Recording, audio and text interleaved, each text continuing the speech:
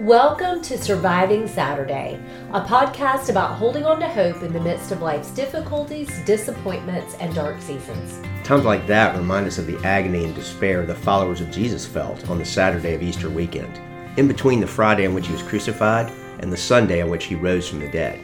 That Sunday forever changed the way that humans can relate to God. But what does it look like to be honest about the very real pain we experience in the in-between? To fervently cling to hope in the God who promised us his peace and his presence, at times when he feels distant or even cruel. I'm Wendy Osborne, a licensed counselor in Charlotte, North Carolina. And I'm her husband, Chris, a marriage mediator, conflict resolution coach, and trauma-informed storywork coach. Join us each episode for authentic conversations about how life not turning out as we'd expected has created the contextual soil for the growth of a tenacious hope in the resurrection and in a God who is still making all things new. Hi, I'm Wendy. And hey, I'm Chris.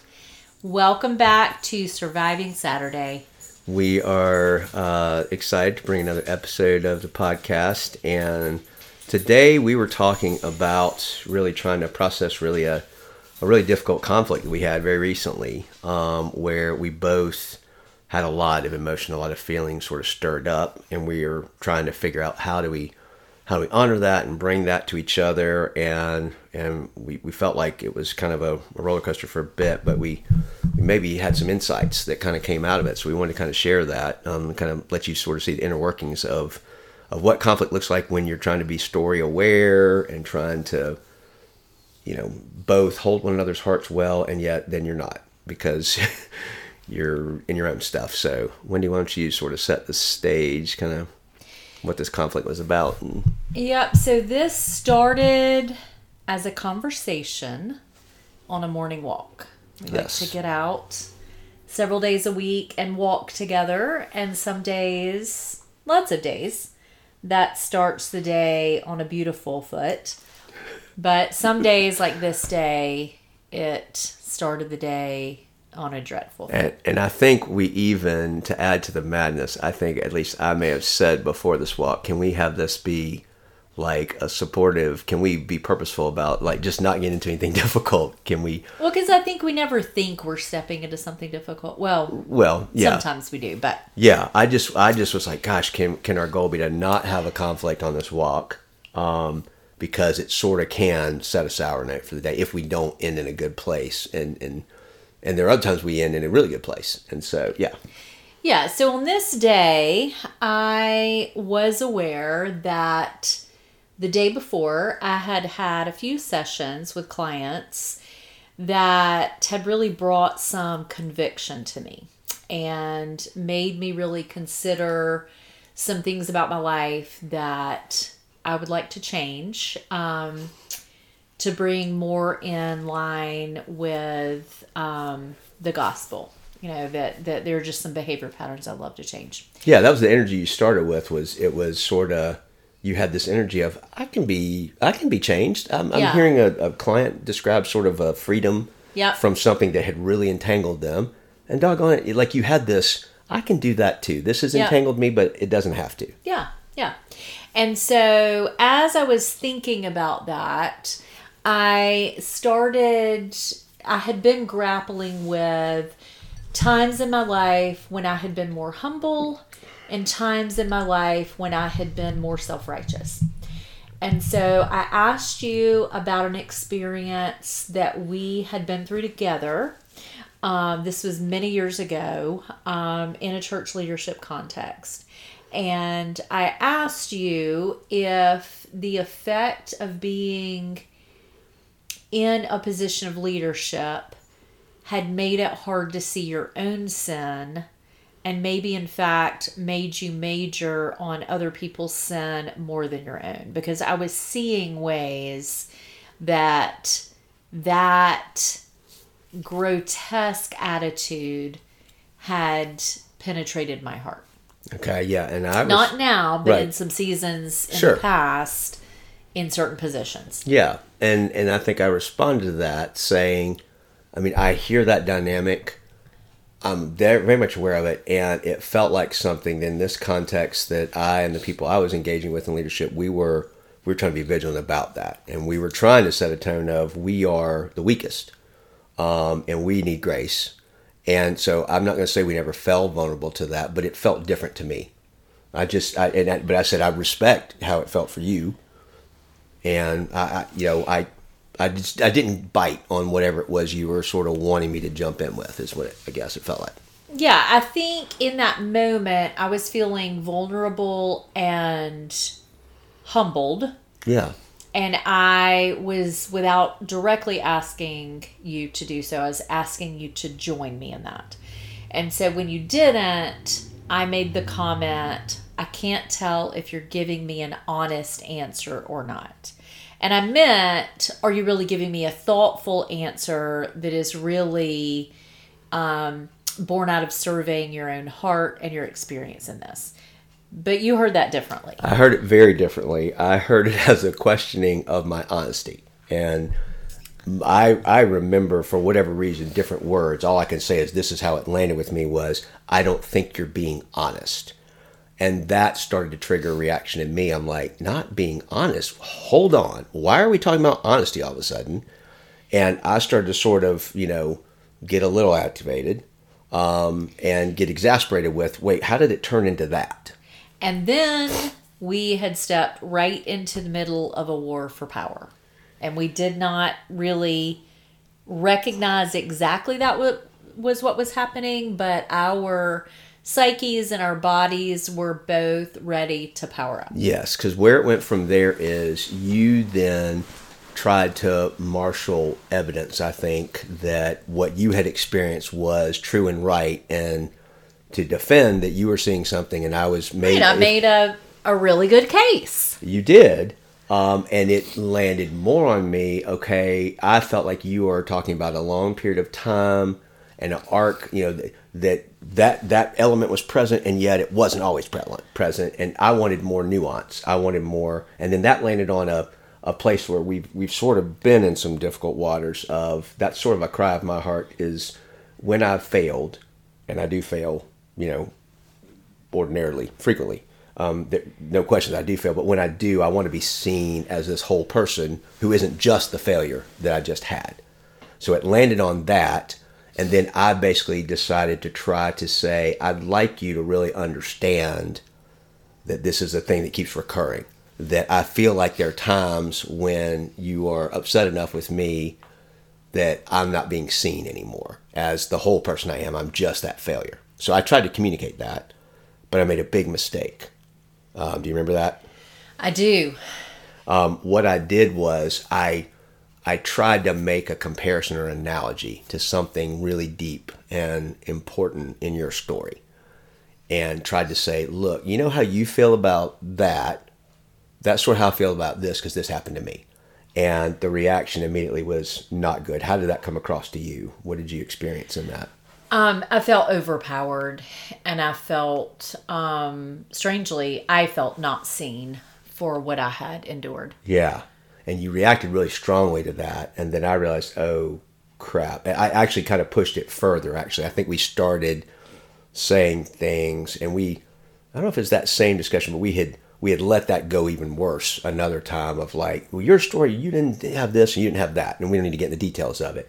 But the point is, we started, it wasn't story topping, but we were not holding each other's story well. And the deeper root of it was we were feeling small, desperate to be heard. And that sort of got us thinking about, well, we didn't think about it much. We sort of just lost the tether on this conversation, had to just sort of stop it. It didn't end well. I mean, for a couple of days, on and off, it kept taking us out. We'd kind of try to come back, and then it would take us out again. So eventually, we talked it over with some friends in a marriage story group that we're part of. Yes. We were able to identify, we are not able to navigate this, and there's some overlay sort of discussions that were kind of wrapped up in this. We're not able to get through this our own.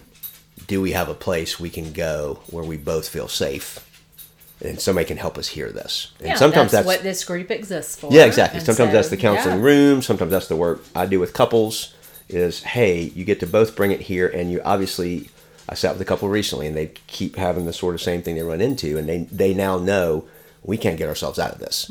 I land on your story, you still land on mine, and they come and sit with me, and just as an outside person doing some story work with them, can help them see and connect dots. It's beautiful to watch. Yeah.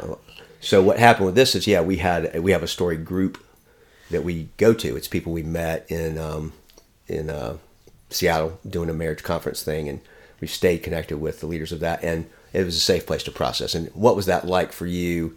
Because we came in a little bit more hot than we usually do. We came in with more of a raw scenario than we had in this group in a while. Well, how it was is that? interesting because it's on Zoom, so Yeah. you can see your body posture, my body posture, how we come in, and you can watch it evolve throughout the conversation. Yeah. And so I could see us change facial expression, change body posture and shape. I could see us each at different times just exhale. Yes. I think especially as friends were saying, oh my gosh, I totally relate to that particular dynamic. Or this is a discussion we've had just recently. Yeah, it felt like there was something powerful in it being a group of married couples, all in different places in marriage, not too distant in age, but different places in their stories, and just how they rose up to show kindness and solidarity with each of us. Yes. There was no side picking. No. There was no, oh, well, she's definitely right, and you need to get your act together, bro, or anything like that. It was, I can see you. You could see their faces light. And part of it's because they've brought really hard stuff too. Yeah. Other times they are the ones who came in hot or came in like, this just happened. Marriage is hard. Yes. Yeah. And these are good people. It's lovely, and I wouldn't be without it, and it's hard.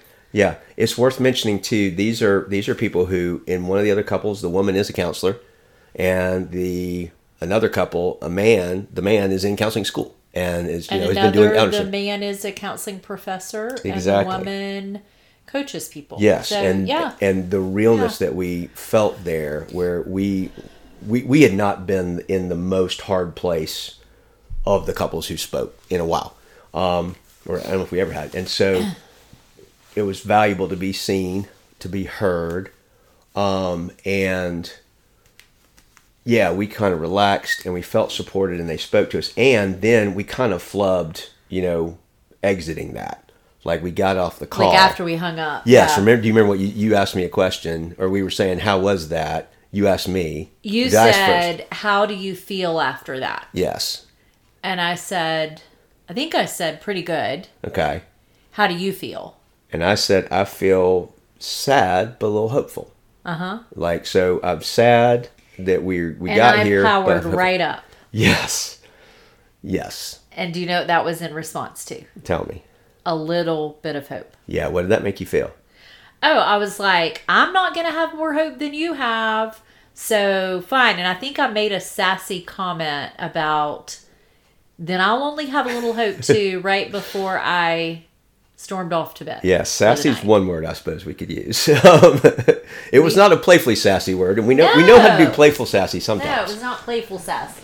No, and so it left me kind of like, well, dang, But where I went with it, this is interesting, because so I had a fair amount of schoolwork to do, and I sort of sat with it for a second and kind of just put it out of my mind, like, well, I got a deadline, I got to do my schoolwork, I'm going to go do schoolwork, and I actually had a fairly productive, hour or two getting stuff done I need to.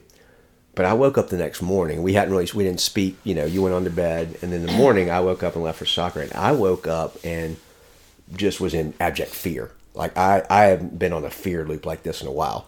And I won't go into the details of it, but I was like just stuck. Like, oh my gosh, I can never be vulnerable again. I'm just going to lose. I'm just going to get killed. And I knew on some level I am in a fearful place. I went to go play soccer in the morning, which is what I do, and I was able to kind of let go of some of it to play the game. But it was fascinating to me in retrospect. It was not fascinating at the time. It was terrible at the time. But at least I could recognize, like, this is a fear loop. But I was there, and I couldn't get out of it. And so I wasn't able to connect with you. And you just mentioned a minute ago kind of what you did with it, instead of kind of reaching out to me and pulling me in or trying to, jab further, what'd you do with yourself? I mean, I went to work and I was like, God, I think I have nothing to give, like exactly zero to give these clients that are coming. Mm-hmm.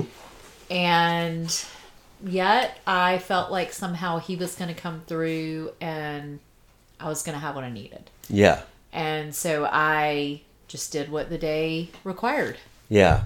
And so what's fascinating is this was a particular day that I had conflict coaching session or a couple coaching sessions booked where I'm doing story work with people. And I had to look, I went in, I think I went and played soccer. I came home and I don't know if I napped, but I just kind of laid there and sat. I had things I wanted to do before my first session and I didn't.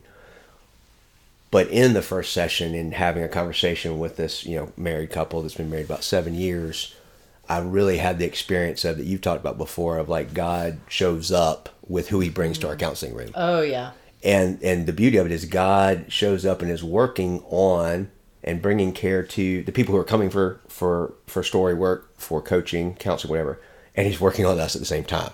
And literally Yes. I'm working, this couple brings a conflict about the wife had a need. She thought she named it for her husband clearly. And it came across as like, I have this need. And he initially was like, I don't know if I can do that, but I'm glad to help. Let's not spend money that way, but let's do it this way. She heard that as, you ain't meet my need, you don't care. And that set off in her, you're never going to believe that what I'm going through is as hard as it is. And so she kind of did the withdrawal, power up, pulled away. And then he's left, well, okay, hey, look, oh, you want that? Okay, I'll get the thing. Aren't we good now? And y'all are probably out there laughing, okay, well, never mind, I'll go back, I'll get it, I'll get you what you wanted. Aren't we good? And she's like, no, because you don't get my heart. And he's like, I can't win. I'm going to lose. I'm a loser again.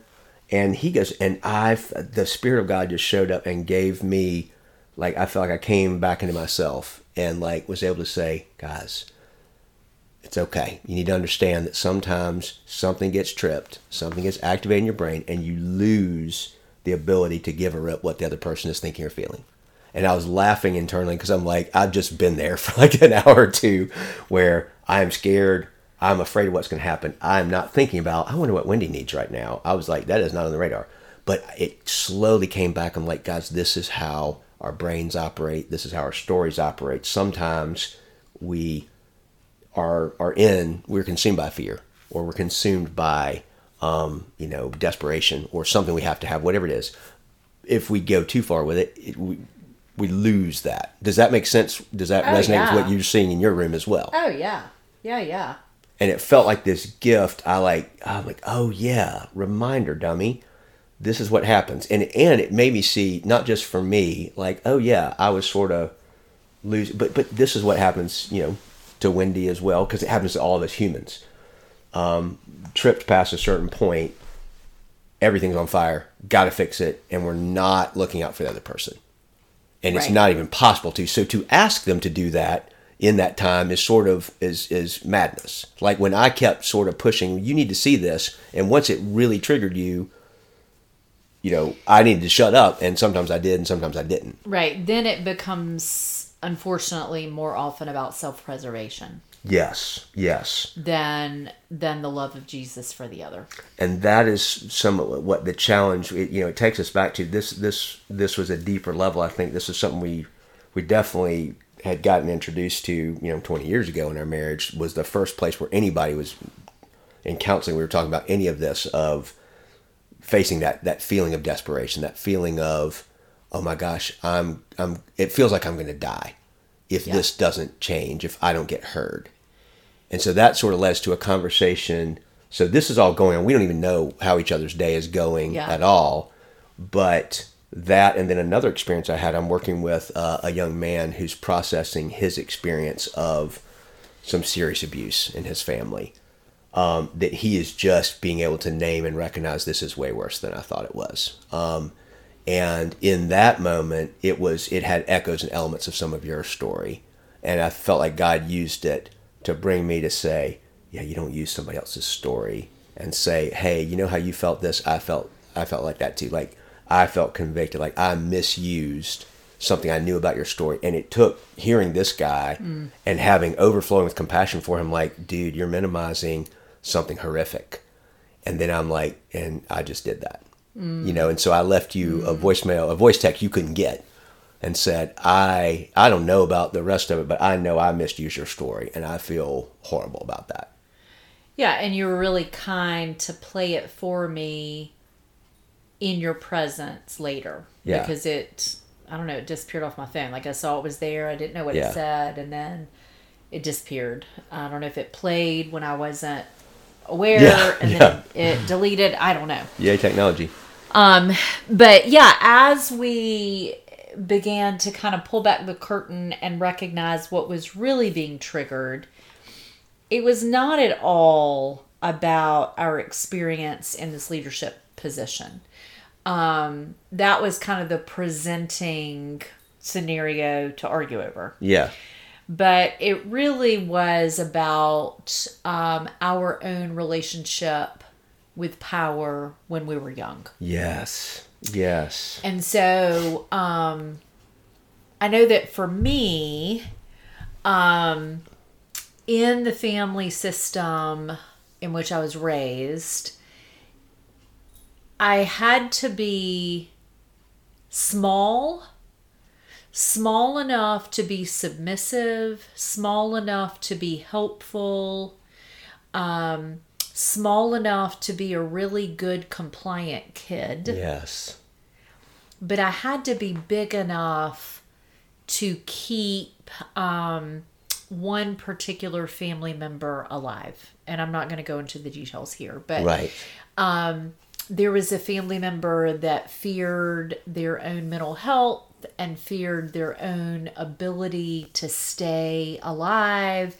And I was named as the person who could change all responsible for that. Right. Yeah. So you are, on the one hand, you're trying to be small so you don't get the harsh, cruel, unhealthy attention that came with that. Yes. And at the same time, you are this person's only hope. Yes. Of staying sane and surviving. Yes. And we were able to talk this morning about what a bind that is. Yes. That's a horrible. Those don't match up, and neither of those is something a child should bear. Right.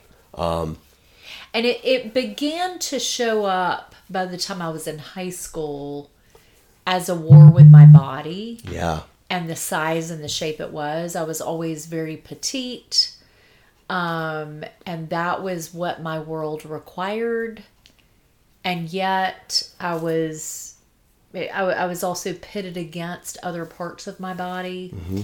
And so it took that form for decades, but really it was deeper than that. It's much deeper. And it was something that, I mean, you've been spending, 20 plus years unpacking. Yeah. Like there have been phases where you would have increased awareness of, oh, it's worse than I thought. Here's something new. And literally that has continued. And I say that, and that's been my journey as well. Like I knew certain aspects of my story that were difficult and problematic, but there's been a continued journey of discovery. And so for me, that we realized when we were talking this morning that the same how big, how small are you dynamic was in play.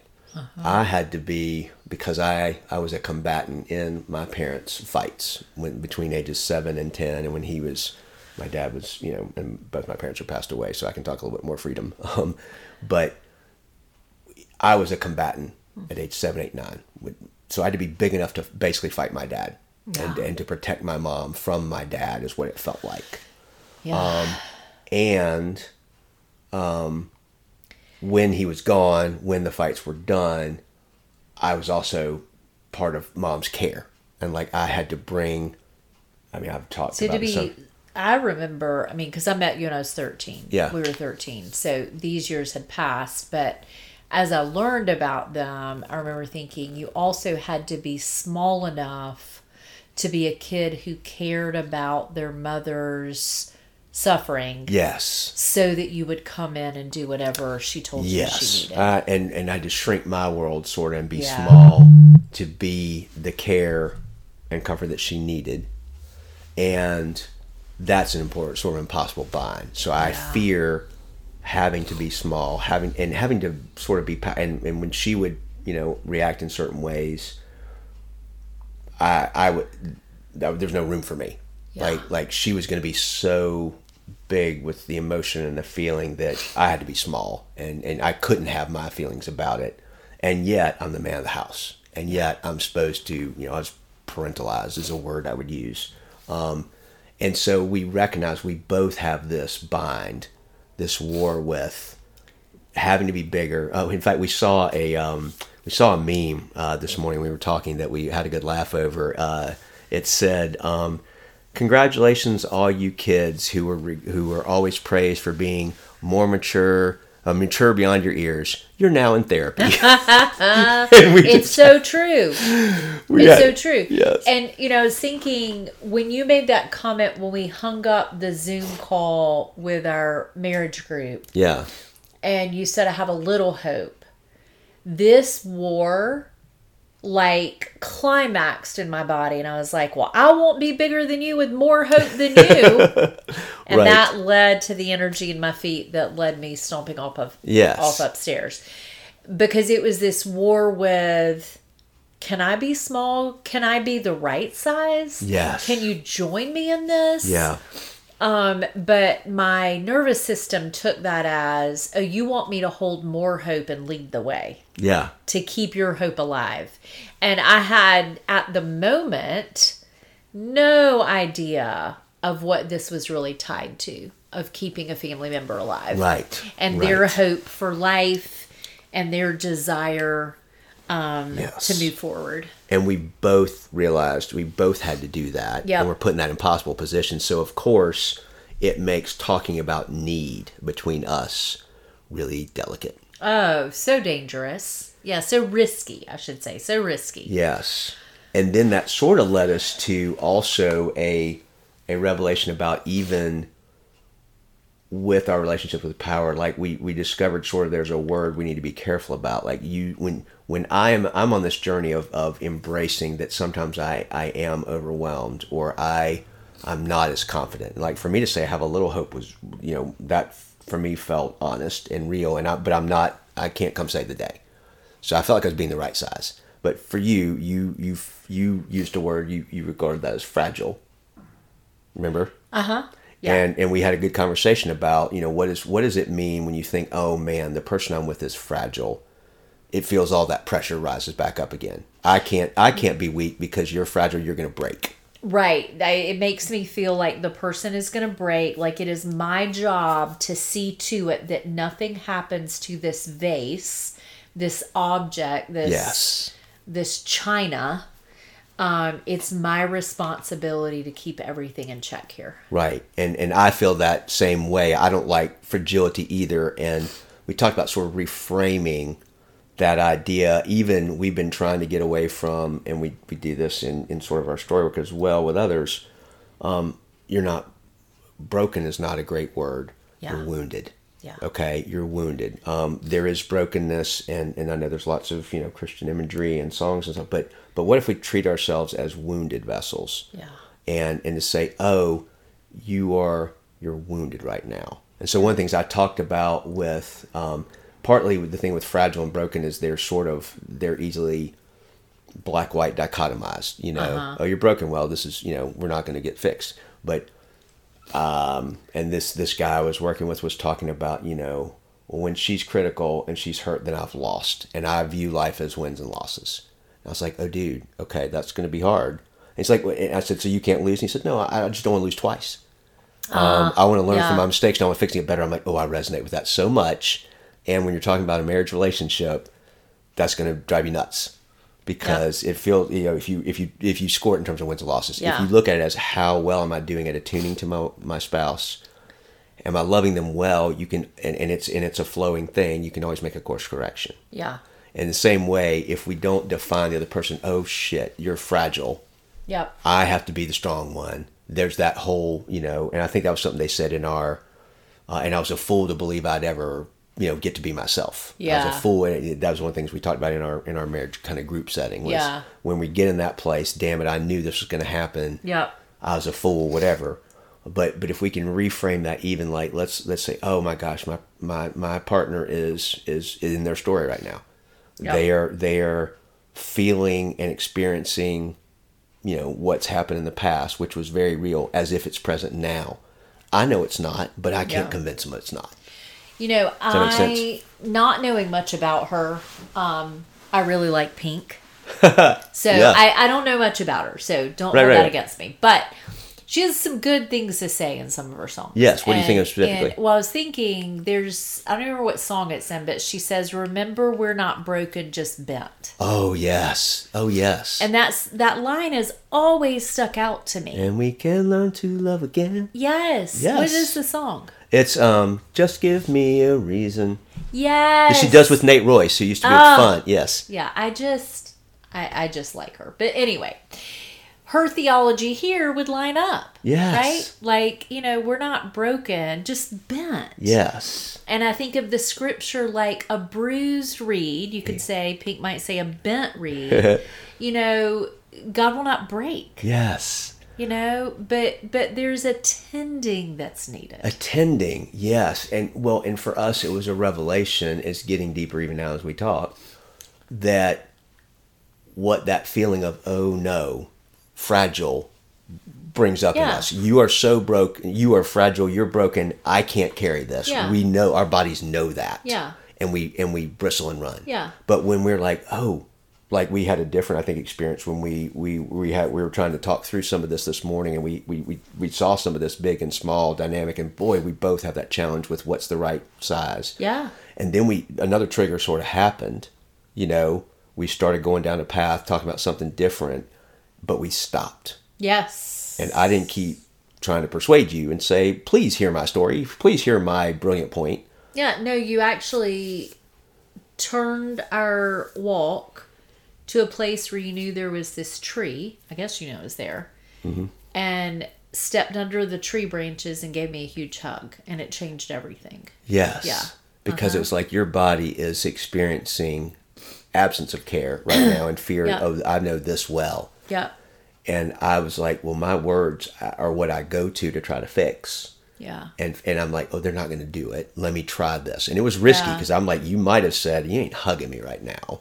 And I would have needed to honor that. But I felt solid enough that I could offer it and I was going to try it because I felt like I could show strength, but not in a power way. Right, like the difference between strength and power. Yes. And that'll be for another day. But like you knew that there was that risk because of some of the harm my body has known. Yes. But you also knew that I've been overpowered in many ways. And so being able to come with the power of kindness was what was needed. Yes. So leaving Pink aside, I think you have something by a more maybe reputable theologian. Let's don't say not reputable. Let's just say more overtly spiritually inclined. Overtly Christianly inclined. Yes. So I was actually... Douglas McKelvey. I was actually with my spiritual director this week. I have a guy that I've been meeting with who is just a spiritual director and is really, we're learning on how do you hear God's voice. How do you connect with God in the here and now? How do you make decisions? All that. It's been really powerful. But he was really excited. We got together to share with me a liturgy from the Every Moment Holy book series. This is volume 3, which hasn't been out very long. Came out maybe earlier this fall. And this, I'm not going to read the whole thing. I commend it to your reading. The whole book of liturgies is great. But I'm going to read a portion of it. It's called Begging the Grace to Love One Man or Woman Well.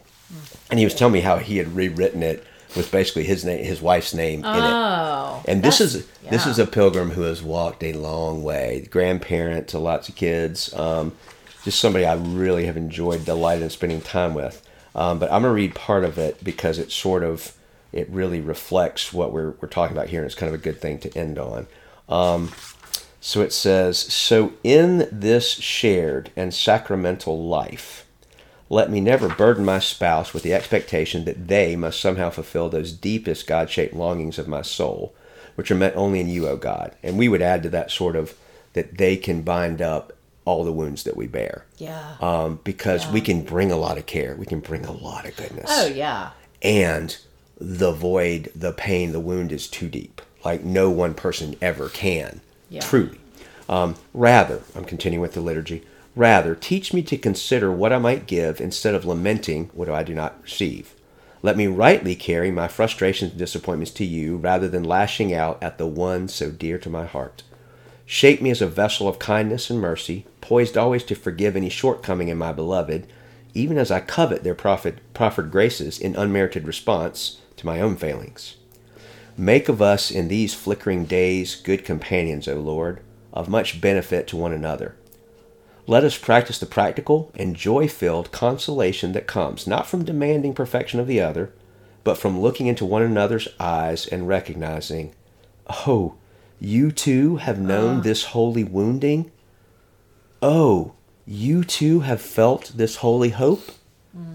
Then let us again clasp hands as allies and fellow pilgrims, journeying in faithful company toward those blessed ends to which our eternal hungers compel us. Indeed, Lord, let my beloved and I always lean into this hard task of learning to love one another in all seasons, convinced that to love one other person well is at the very heart of the high and holy calling to love Christ and his people and his creation. So, let the daily intentioned building of our love for one another across these brief years make us better lovers of all things you so fiercely love, O Lord.